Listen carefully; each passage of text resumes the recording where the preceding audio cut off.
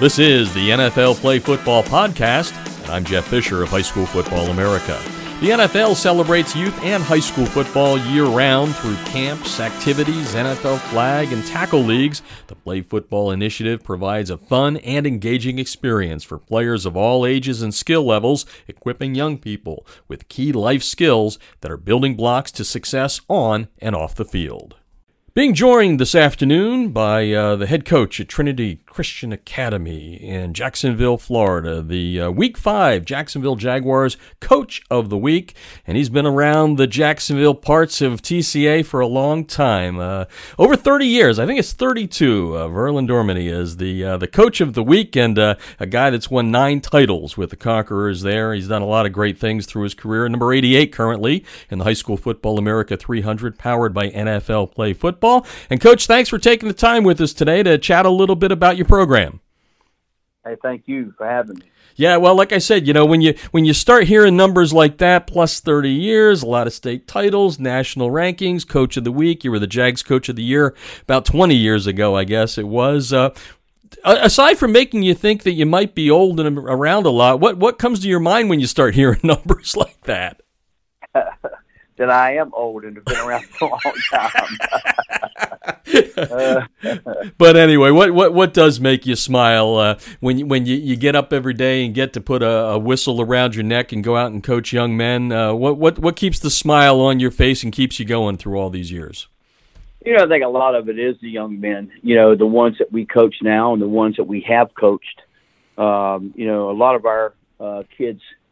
You know, this is home for them, and so when they're done playing, there's we have 10 coaches on staff. Probably 7 of them played for us, and then you know the kids that just come back. You know, the kids that when they're in their college career, they'll always come back and hang out and give back to our kids, and even the kids that have played in the NFL or still playing in the NFL. You know, they'll come home and just be a part of what we do, and that's exciting to me because it's if they want to come back and be a part and want to hang out and you know have conversation, that's rewarding. Yeah. Family, I think, is the word that kind of ties that all together there. And take us back all those many years ago when you come in, not a big school, you don't have a roster of 2,000 kids or 200 kids, I should say. What were some of the things you did back in the day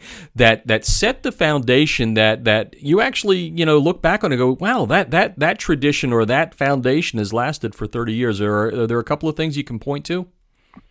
Yeah, I think there is. There's one motto we have, and I've used this for years. And I tell our kids and our coaches that we have to genuinely care about each other. And if you can get that established, then you're going to have your team going in the right direction. You're going to have your coaching staff going in the right direction. But when there's the device of when you're divided and you're not all on the same page and you don't all genuinely care about each other, then that throws a wrench into things because now you're trying to coach, kids are divided, coaches are divided, and it just doesn't work well. Yeah, no doubt about that. And you mentioned that you have some kids coming back into the pro, some that are coached, coaching you that you coached or coaching with you Correct. That you coached and all that. What are some of the things you look at when putting a guy, putting a whistle around a guy's neck? I mean, is it an X and O thing? Is it, he gets along with the kids okay? He has the whole package. What do you look for in an assistant coach? A lot of times guys want to come coach, but they just want to be a part of a staff. They want to put the headset on and be seen on Friday nights. Mm-hmm. So one of my questions I ask early on when guys ask me, "Hey, coach, looking to be on your staff?" I said, "Well, let me ask you this." I said, "I might not have anything on my varsity staff, but I have a position on my middle school staff." Real quick, you'll find out where their intentions are. Mm-hmm. Because if they don't want to be on your middle school staff, why do you need them on your varsity staff? Now they could be probably a great coach and a great man, but it kind of gives you an idea of, are you really here for the kids or are you here for yourself?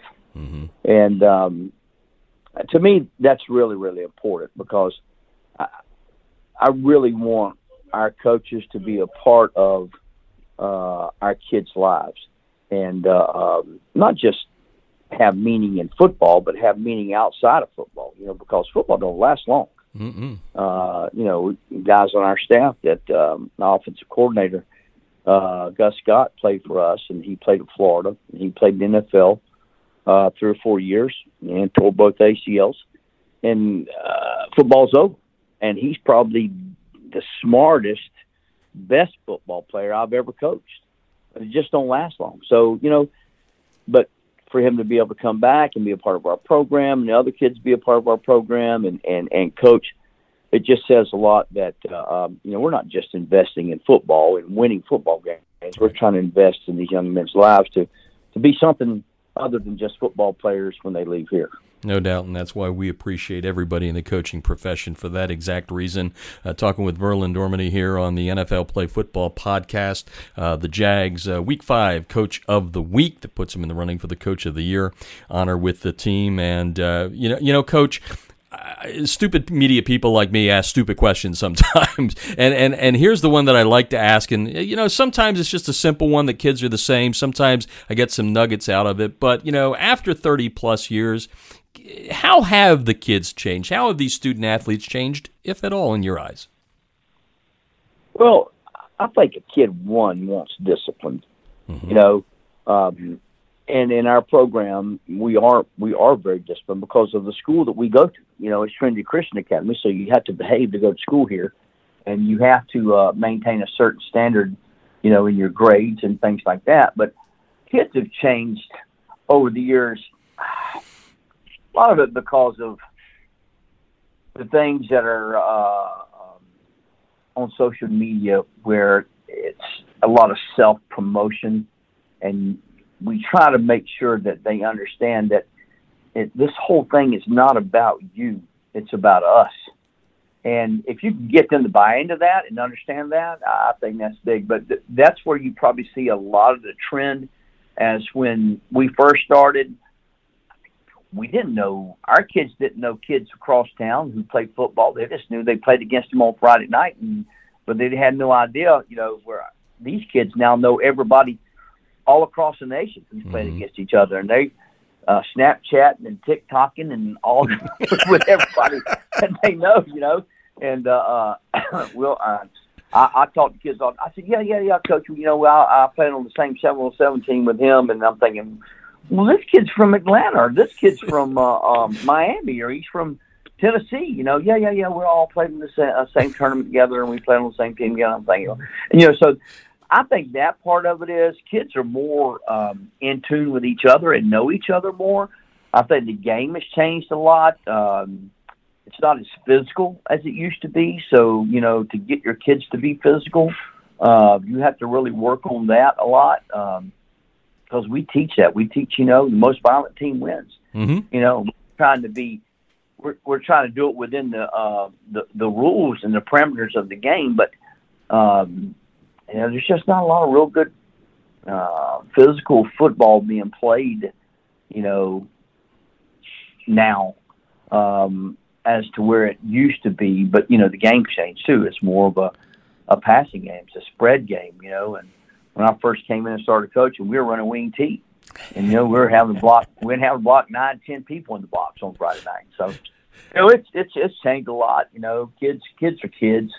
If you love them, they'll love you, and you show them the interest that they need, and put forth the time and effort into them. They'll play hard for you. Yeah. They'll work hard for you. I believe it. And you had 2 words in there that caught my ear there. The one is TikTok. You and I are pretty close in age. I thought that was a thing on the wall that a clock did. And then the other one, when you said wing T, I got a smile on my face because I had the pleasure early in my career to meet Tubby Raymond. And, but absolutely. I like to call it the Delaware wing tee because of that. But anyway, it's just something I love and brings a smile to my face. Verlon Dorminey is on the air with us right now talking about his program there at Trinity Christian Academy in Jacksonville, Florida. And Coach, I know I saw a story last year on the drive to your another state title. You have 9 of them there. That you had a pretty scary moment when it came to your own health. And I guess you've made a full recovery, which I hope and pray for. But my question is, what did you learn about that? Because it seemed like it was very serious, and in a flash, maybe no coaching this year, right? Yeah, absolutely. I mean, I really, Lord looked out for me. I was fortunate.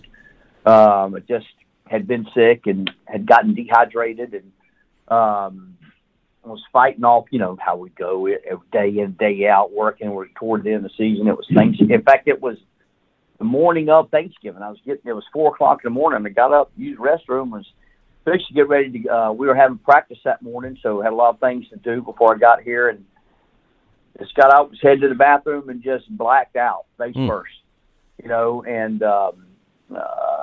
I'm very fortunate, very, very fortunate. Broke something in my neck. The doctor told me that, it's lucky it was on the front side of it, not the back side, because the back side, you could have been a paraplegic or quadriplegic, and then probably maybe you could have lost my life. But, things like that kind of set you back, because that's the first game I'd ever missed in 32 years, or 31 years back then, of coaching. And you're laying in the hospital bed because that happened on Thursday morning. We played on Friday night, and I'm listening to it on the radio, and I'm thinking, man, I miss this.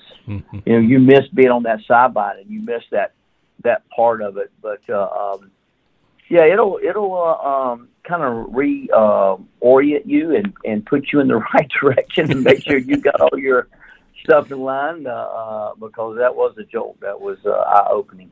I can feel that. I had a stroke 8 years ago, and good Lord slapped me upside the head, and I'm still here today doing what I do. So we're talking to Verlon Dorminey, wrapping things up here. Trinity Christian Academy in Jacksonville, the Jags Week 5 Coach of the Week.